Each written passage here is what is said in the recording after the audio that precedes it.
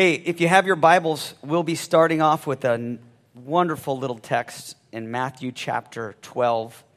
So as you make your way to Matthew chapter 12, verse 20, I'll take this opportunity to tell you just how privileged and honored I am to be up here teaching out of this marvelous book, God's Word. I suppose over the years I've learned to appreciate the marvelous character of the book that's set before us today. With its super keen insights, right? This Bible can touch us. It has super keen insights. It can deeply probe into humanity. It can read you. Imagine that. This book is supernatural. We know it can come to life and be living and sharp with a little help from the Holy Spirit. Amen? I suppose that's my prayer for this morning, is that the Spirit would teach us something today. And that we'd be receptive to it, and that it would change us for the better. It has that power if we let it. Amen? That's my prayer this morning. Matthew chapter 12, verse 20. Matthew, quoting the prophet Isaiah, says this: "A broken reed he will not break, and a smoking flax he will not extinguish." Amen? Will you pray with me and ask the Lord to help us? Father, we're so grateful first of all, for your people. We're grateful that you brought them here together. We're grateful for the families that they represent. I pray that you would bless us for being here with you today. Father, I pray that your Spirit would teach us something. And as it does, Father, I pray that your perfect word would have its perfect way in us and that we would be changed for the better. So be with us and be glorified in what we learn and the benefit that we have. Be glorified today in the study as you are in heaven. In Jesus' name, amen. Sorry. Amen?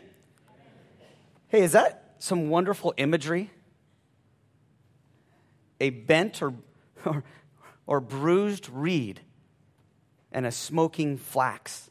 See, I can see it in my mind's eye. I don't know if you can, but I can see this slender, tall reed, right? Bruised, half crushed, just about ready to be broken off, hidden amongst the riverbanks, yeah? Or the little lamp. Can you picture the lamp in your head? A little lamp with a little piece of flax hanging off it, and it's smoking. Nearly extinguished, but a wisp away from darkness. Nothing but a little glowing ember in that flax. Can you see this imagery? Can anybody relate to this imagery? Can our lives or the people around us, can you sense that imagery? You can almost taste it, right? I think if we're honest with ourselves, there are times in our lives and the lives of our loved ones where we do play the bruised reed and the smoking flax. Amen? There's times when that is our state, where we're nothing more than bruised and bent over, smoldering and suffocating from life's pressure and life's pain. Amen? That can be you and I. For some of us, the image of a healthy, upright reed that's sturdy, nourished by the waters, rooted deeply in the riverbanks of confidence, is nothing but a distant blur. That was yesterday. We're broken. We're bent over. We're about this close from getting the snot kicked out of us. That can happen. Whether from our own doing, from the consequences of our own sin, or just from the bruises and the bumps and the pressures of this daily grind that you and I live every day. Amen? Does it really matter?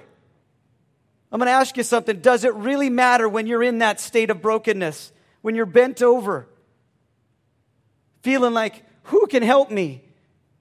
Does it really matter how you got there? We're bent over, reeling from it all. Reeling from real pain. Pain like addiction, abandonment, rejection. That sound familiar to anybody? My wife told me to keep it raw this morning. I can go further. How about infidelity? How about divorce? How about strained and broken relationships and families? How about that? How about health issues? And I'm not talking about I have hammer toe. I'm talking about real health issues. There's people in this congregation that have cancer, that are stroke survivors, that have chronic pain and disease. And some of us have tasted the worst of it all. You've tasted the death of a loved one. That's real stuff. That's stuff that can leave us bruised and bent, a wisp away from being cracked off. For the others here, maybe that doesn't resonate. How about the smoking flax?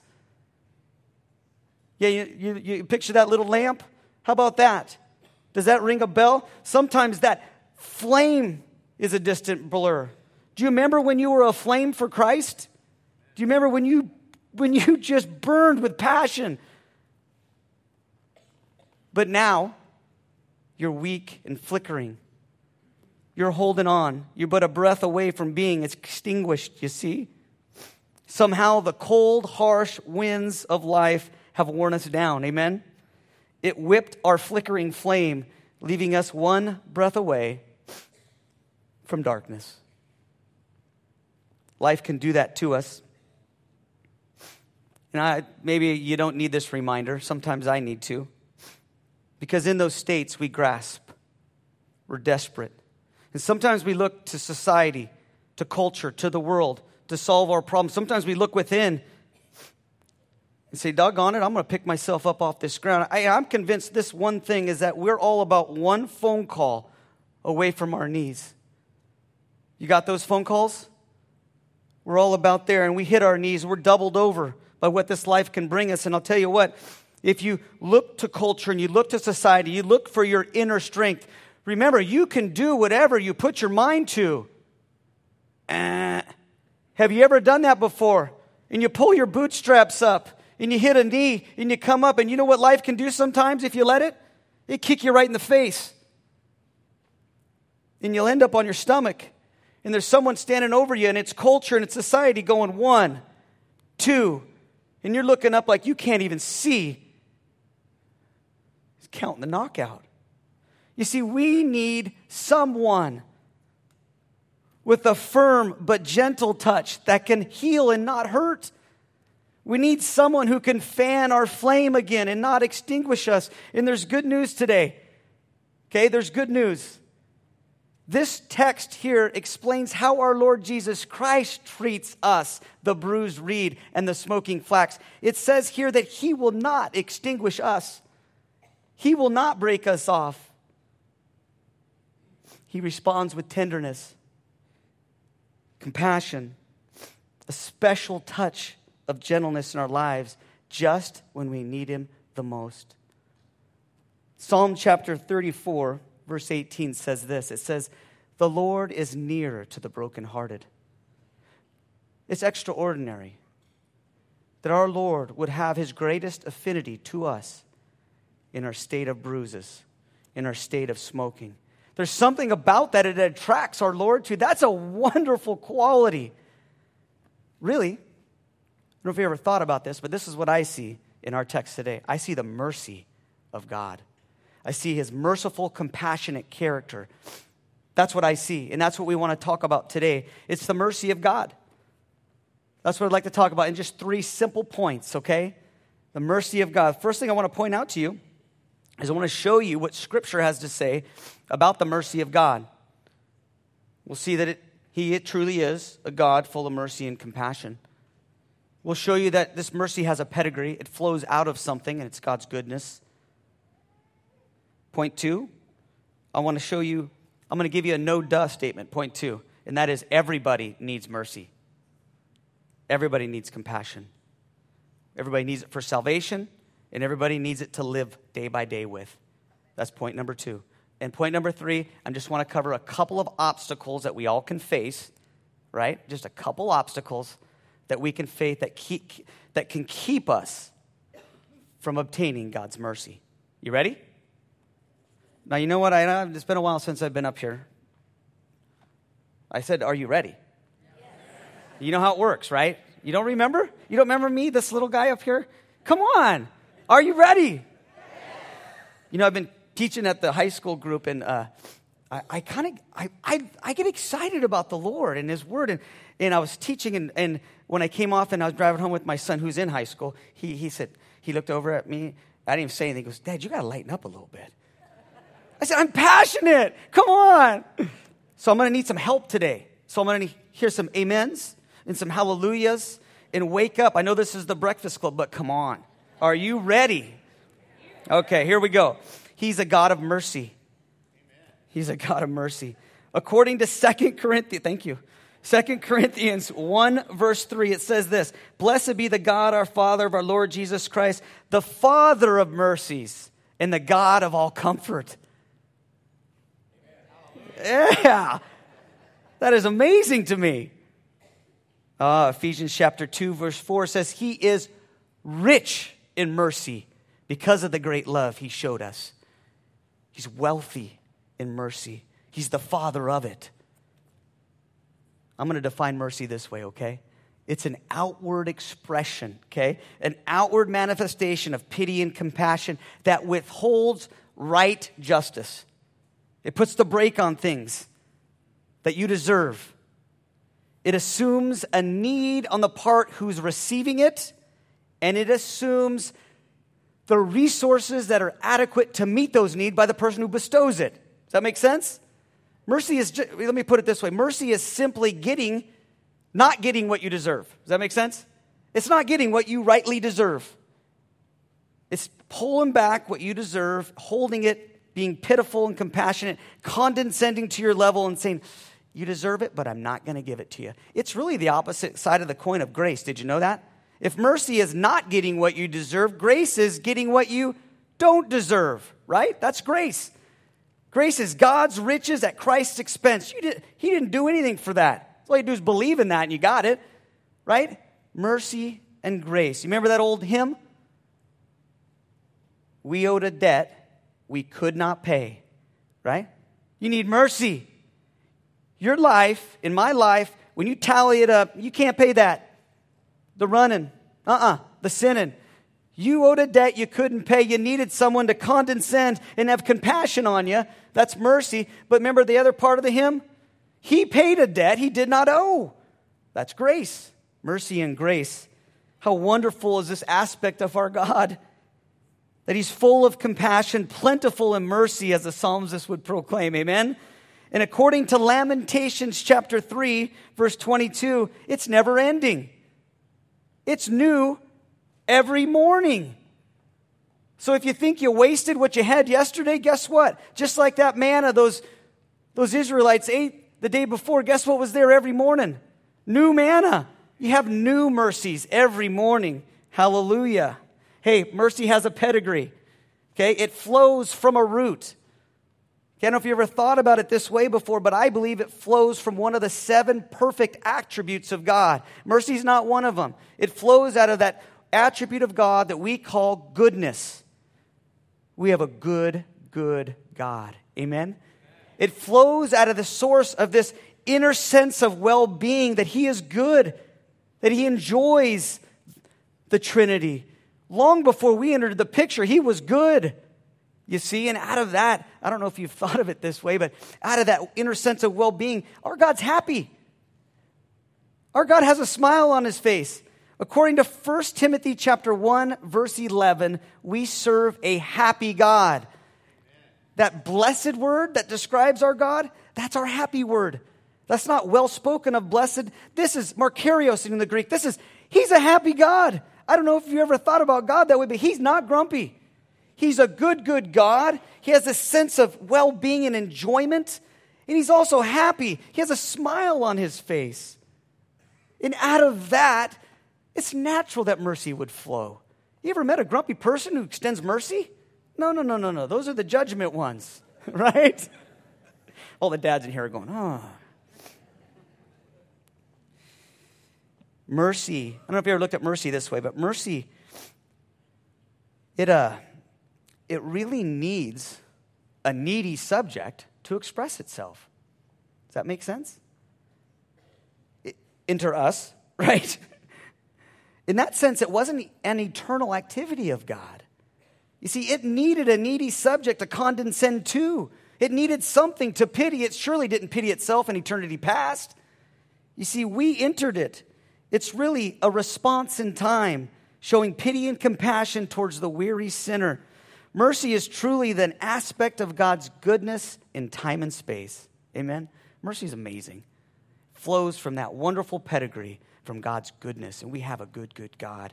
You know, if you want to look at Scripture and examples in the Bible of God's mercy, you have to look no further. Here's my favorite. The Bible's full of it. But my favorite one is the example of our Lord Jesus Christ. Isn't that always our best example? You want to look at our Lord Jesus Christ, you will see a merciful God. And we might want to look to Calvary. I want you to follow me, if you will, to Calvary, where our Savior, the Lord Jesus Christ, hung somewhere on that cross, somewhere between heaven and hell, with the weight of the world's sin on him. He's hanging there. In those moments, he's hanging on that cross with not just my sin, not just your sin, but the sins of the entire world weighting him down on that cross. Quite literally in that moment, he, Jesus, the one hanging there, who knew no sin, became sin so that you and I might be the righteousness of God in Christ Jesus. Amen?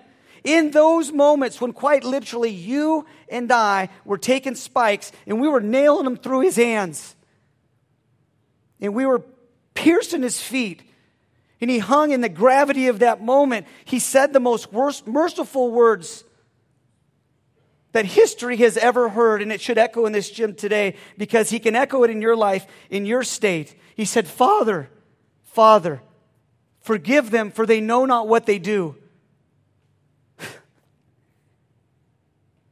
Jesus, are you kidding me? You're not going to rain down angels? You're not going to say, I told you so?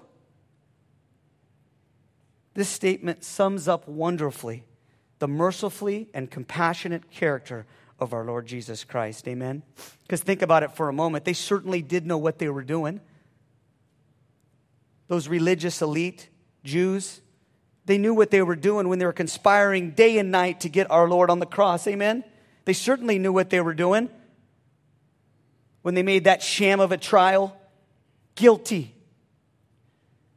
And I'm quite certain the Roman executioners knew exactly what they were doing when they butchered our Lord.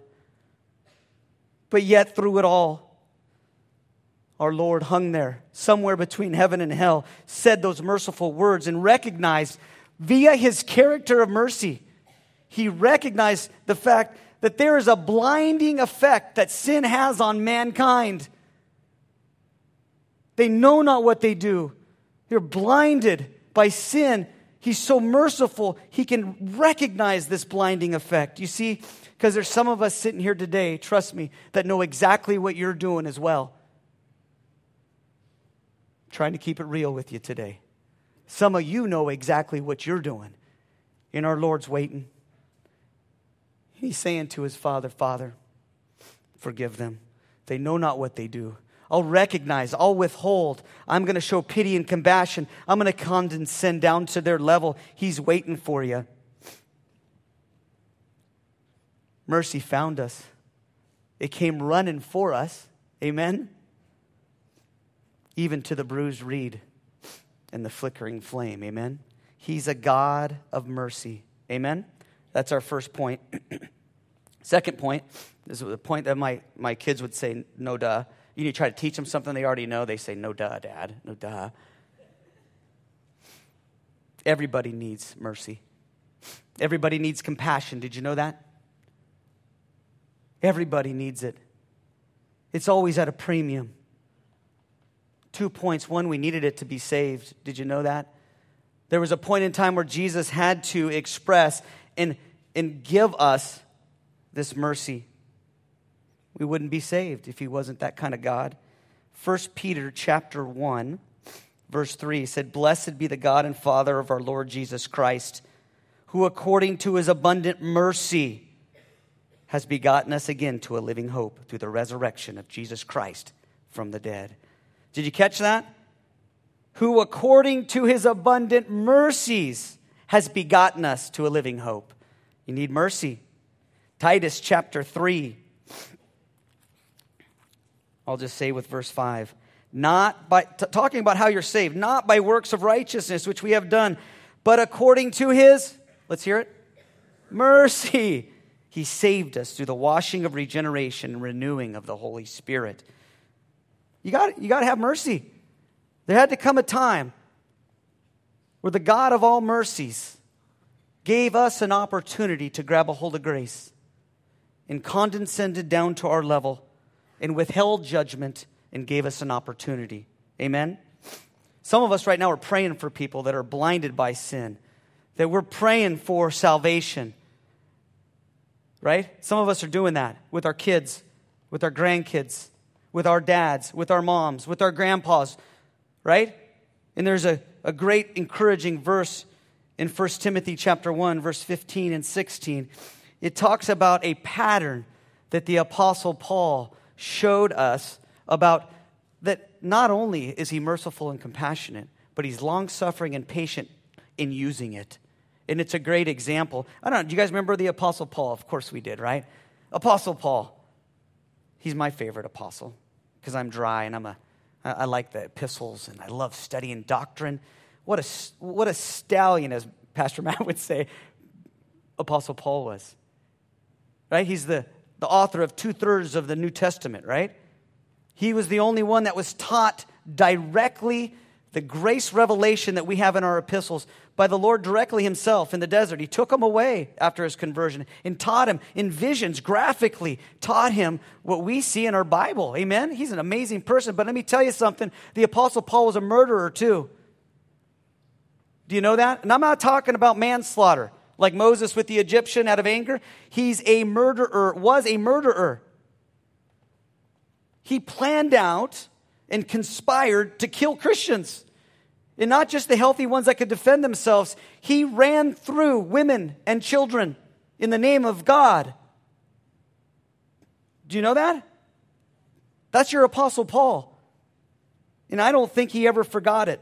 Because if you look at 1 Timothy chapter 1, you'll see it reeks the fact that he never forgot that. Verse 15, this is a faithful saying and worthy of all acceptance that Christ Jesus came into the world to save sinners, who I am the chief. That's your pastor. Wouldn't that be refreshing every once in a while if some of these preacher boys up here said, I am the worst of all of you guys, but God changed me. He said, I'm the chief. You guys think you're bad boys? I'm the chief of sinners. Verse 16, there's a great word. It's called however.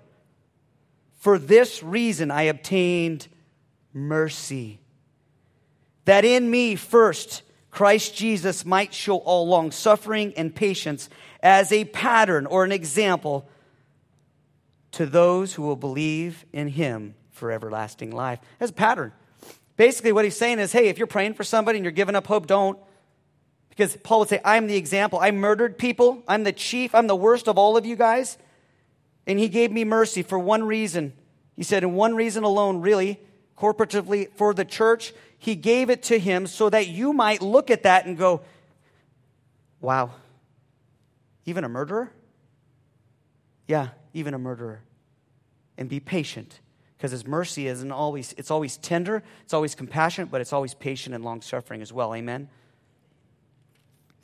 One time my boys asked me the depths of mercy and grace. They said, does that even apply to beer drinking hippies? I said, you betcha. Especially those beer drinking hippies. We live in Williams, so I mean, now it's pot smoking hippies. No. That's the idea. Yes. Of course. Amen. Okay, more to our point here about everybody needs compassion, everybody needs mercy. How about for living? Yes, for salvation. How about for living? Here's how it works. The mercy that was extended to us is supposed to awaken in us a new mercy. To have an attitude of mercy and compassion one to another. We're supposed to do this. Right? We know the Lord expects that to be awakened in us. Micah chapter 6 verse 8 says, oh man, right? I have shown you what is good. And what does the Lord require of you? And do you remember what it is? It says, but to do justly and to love mercy, to walk humbly with your Lord. He expects it. How about Jesus' word when he's talking about the Good Samaritan?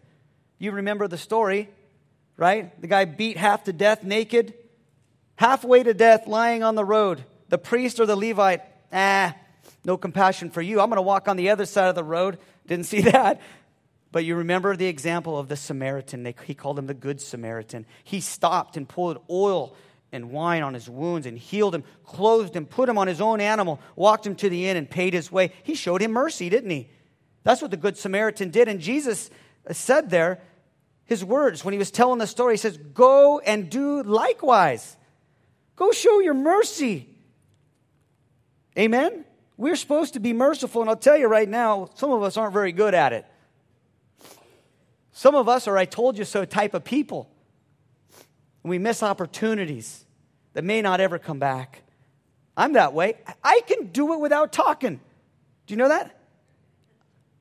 I can be judgmental and not show mercy and compassion to my kids without even talking to them.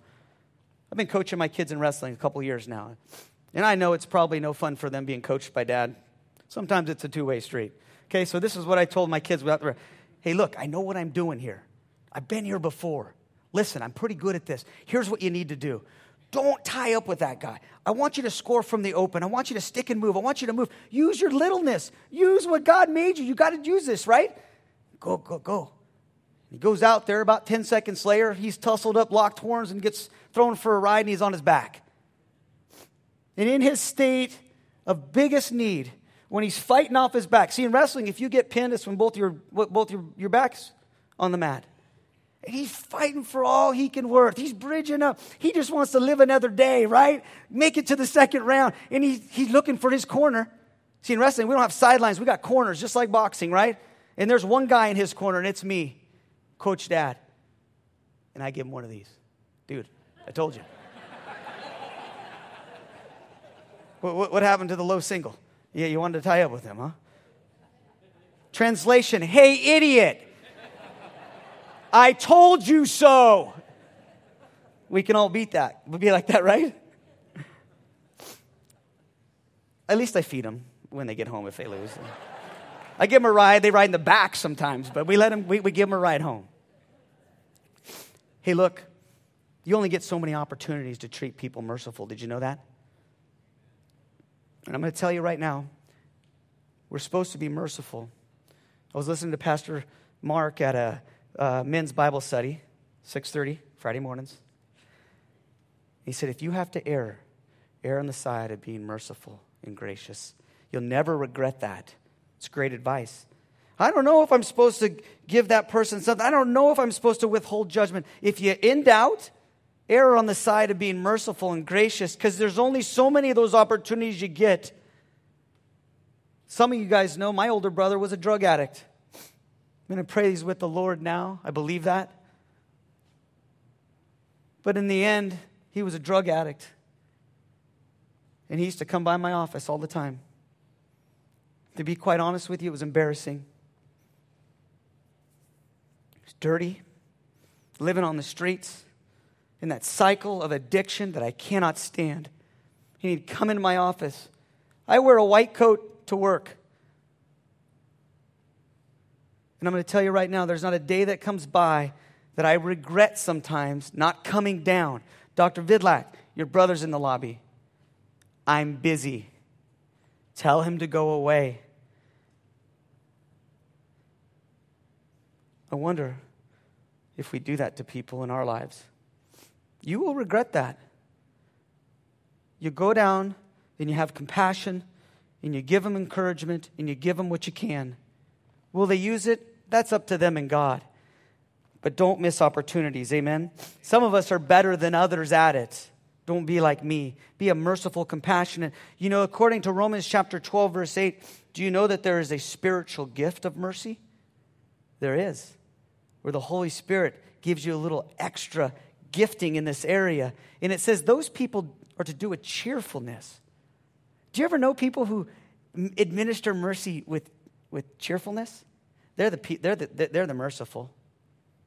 They are. There's people in this church body that if I named, you'd say, yep. He's a merciful man. He's a merciful woman. She's a merciful woman. Grandparents, I think God just made all merciful.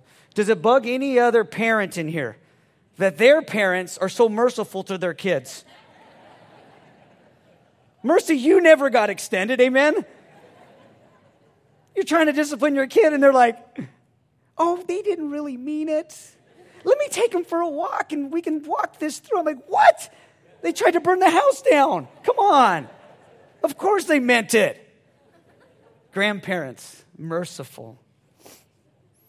I want to tell you something right now. I want to encourage you here. Don't ever underestimate the power of God that can be dispensed through you to other believers by using mercy. It's powerful. I'm reminded of a nurse I met down south who was a perfect example of this. And if you've heard of this illustration of Nurse Mercy, if you've heard this story before, it's not to be confused with Merce Nursey. Okay, it's two different things. This is Nurse Mercy. She's a woman who's a nurse who had the gift of mercy. She was named Mercy. You see, Mercy was a critical care nurse in a neurosurgery recovery unit at UC Irvine. My wife and I got to meet her down there when my wife was recovering from brain surgery. Some of you guys remember that thing that my wife and I went through, but we met this lady down there. And she was in charge of the whole unit. She was the charge nurse there. She was the top dog. And she was awesome.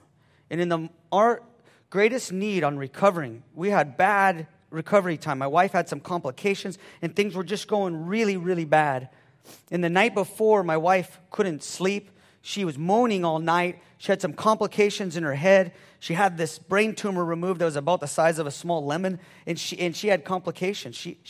Her brain and her spine didn't seal. There was things leaking. It was just super painful, and they couldn't do anything. And the nurses were very, very frustrated. So they sent Nurse Mercy in, the closer. Right? They send her in.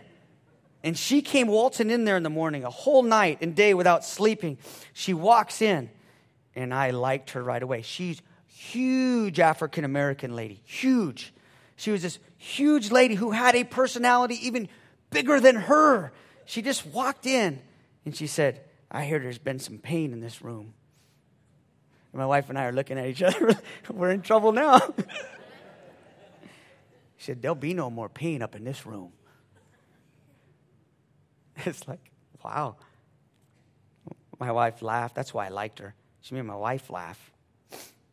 And as she's working on my wife, she noticed my Bible in the corner where I'd been living for about 10 days. And I was trying to read my Bible and stay encouraged and so I could be a leader for my wife. I'm reading my. She said, hey, are you guys Christians?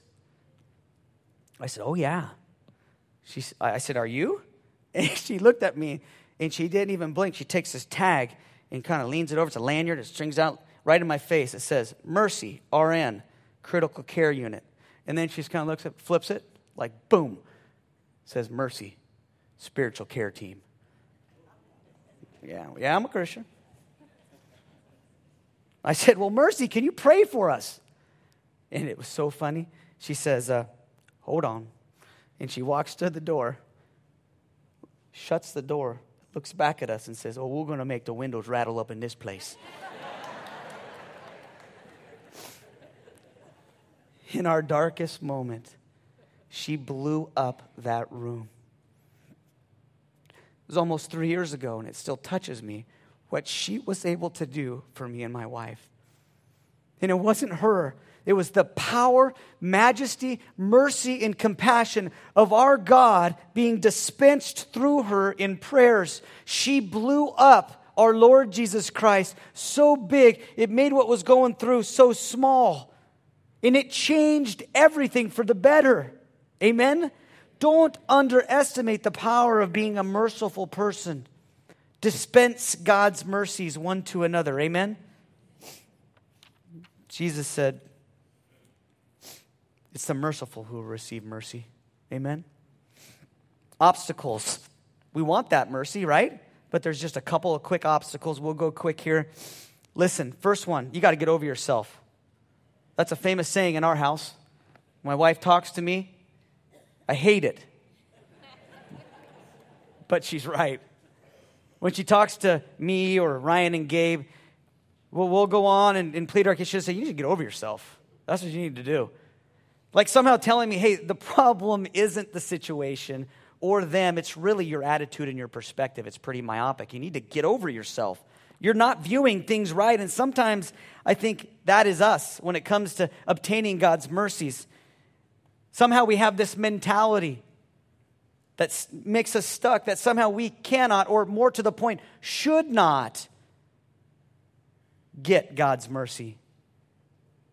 Listen to me. Listen to this verse, that we somehow our sin disqualifies us. Listen to the verse again. A bruised reed he will not break. A smoldering wick he will not snuff out. Hey, if nothing else, this is a wonderful description of the very nature of Jesus' ministry, right?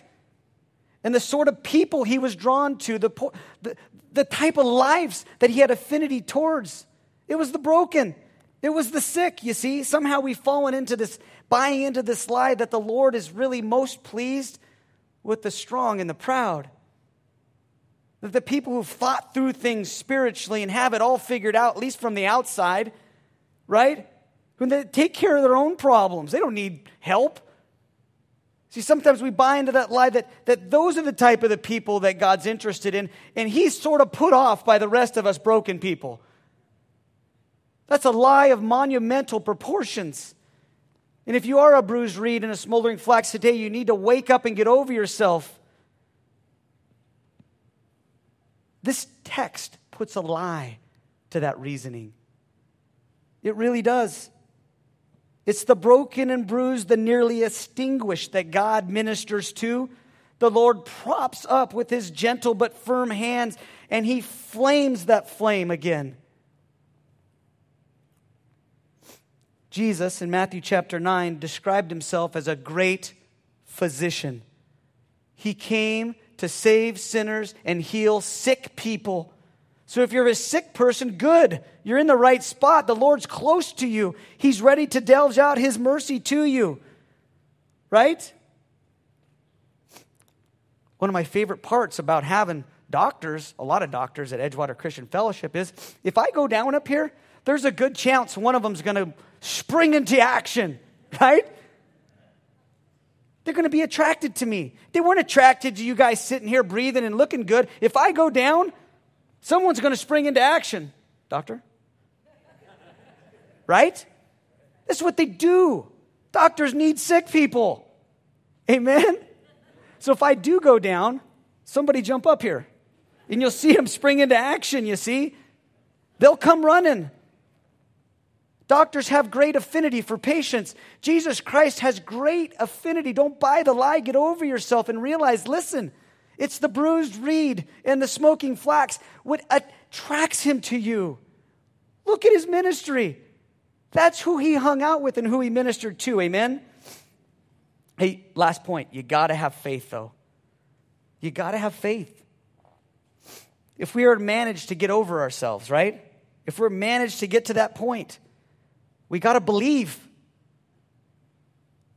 We got to have belief that he can meet our needs, that he has the resources adequate to meet our needs, that he will stoop with pity and compassion on us weary sinners. Amen? We got to believe. We got to use our spiritual eyes. As an eye doctor, I don't like this one, but listen, it's not all about this. Because the world can look funky. It can play tricks on you. You need to look with your spiritual eyes. Hebrews chapter 11, verse 1. Remember our definition of faith. It's the substance of things hoped for, the evidence of things you cannot see. That's faith. It's what gives those things that we're hoping for, those promises. One, that he's a merciful, compassionate God. It's what gives that reality and substance and something to hang on to. That's our faith. And we know, according to Hebrews chapter 11, verse 6, that it's impossible to please God without that faith. Faith is serious business, not because God wants to put us through a scavenger hunt on a way to be blessed. He knows that's the only way to unlock his promises. That's the formula. You got to use your faith. We got to get over ourselves. Listen, I know it can be hard. Trust me. One of the blessings of teaching and doing this is there's 4 of them coming right back at me. This thing's a loaded gun, by the way. This is a loaded gun. I know it can be hard. It's hard to let God's mercies reign in our lives as it does over creation. It's hard to do that. It's hard to get over ourselves. It's hard to use our spiritual eyes. Sin has made us a timid and self-conscious creature. As well it should. Sin has. Years of rebellion against God have bred into us a fear that sometimes can't be overcome in a day. I understand that. But as the great A.W. Tozer said, the captured rebel does not willingly enter the presence of the king he has so long fought to unsuccessfully overthrow. That's a great quote. The rebel who's been fighting against the causes of God, flying his flag of sin in rebellion and unsuccessfully overthrowing our good king. When he gets captured and put in the courtroom, he doesn't come willingly, does he? Because he knows the fear and the guilt of the running. He knows what he did and made his mind up to do. He doesn't come there willing. But yet, when the rebel comes and he truly desires by faith to partake in God's mercy and be reconciled to God, if he comes with faith in trusting the loving kindness, the mercies, and the compassions of our Lord, his past will not be held against him. Do you know that? The skies over our kingdom are mercy and grace. Amen? As the worship team comes back up here, I want you to consider a couple of things, okay? When we think about getting over ourselves and using our faith to obtain God's mercy, we, according to Hebrews chapter 4, verse 16, can come boldly. Do you know we can come boldly to the throne of grace? Do you remember what it says? To obtain mercy and get help in our time of need. Our God's compassionate. You don't have to stumble like a rebel into his courts. We come boldly to the throne of grace to get our mercy. We're qualified in our brokenness to get his mercy. Amen? I want to challenge you today as you're singing, as you're maybe thinking about such things. I want to challenge you. Would you come? Would you come to his mercy? Would you get over yourself? By faith, would you partake in the mercies of God? Would you come boldly to the throne of grace, not as a rebel, but as a prince and a princess of the one true living God? Would you? In your own heart, would you choose to let God change you today? Amen? Father, we're so grateful for your mercy. We're so grateful that you condescended down us and sent us your Son. I pray that we would, if there's one in here who has not done that, Father, that they would be open to that. Father, I pray that these people will be blessed in their worship. In Jesus' name, amen.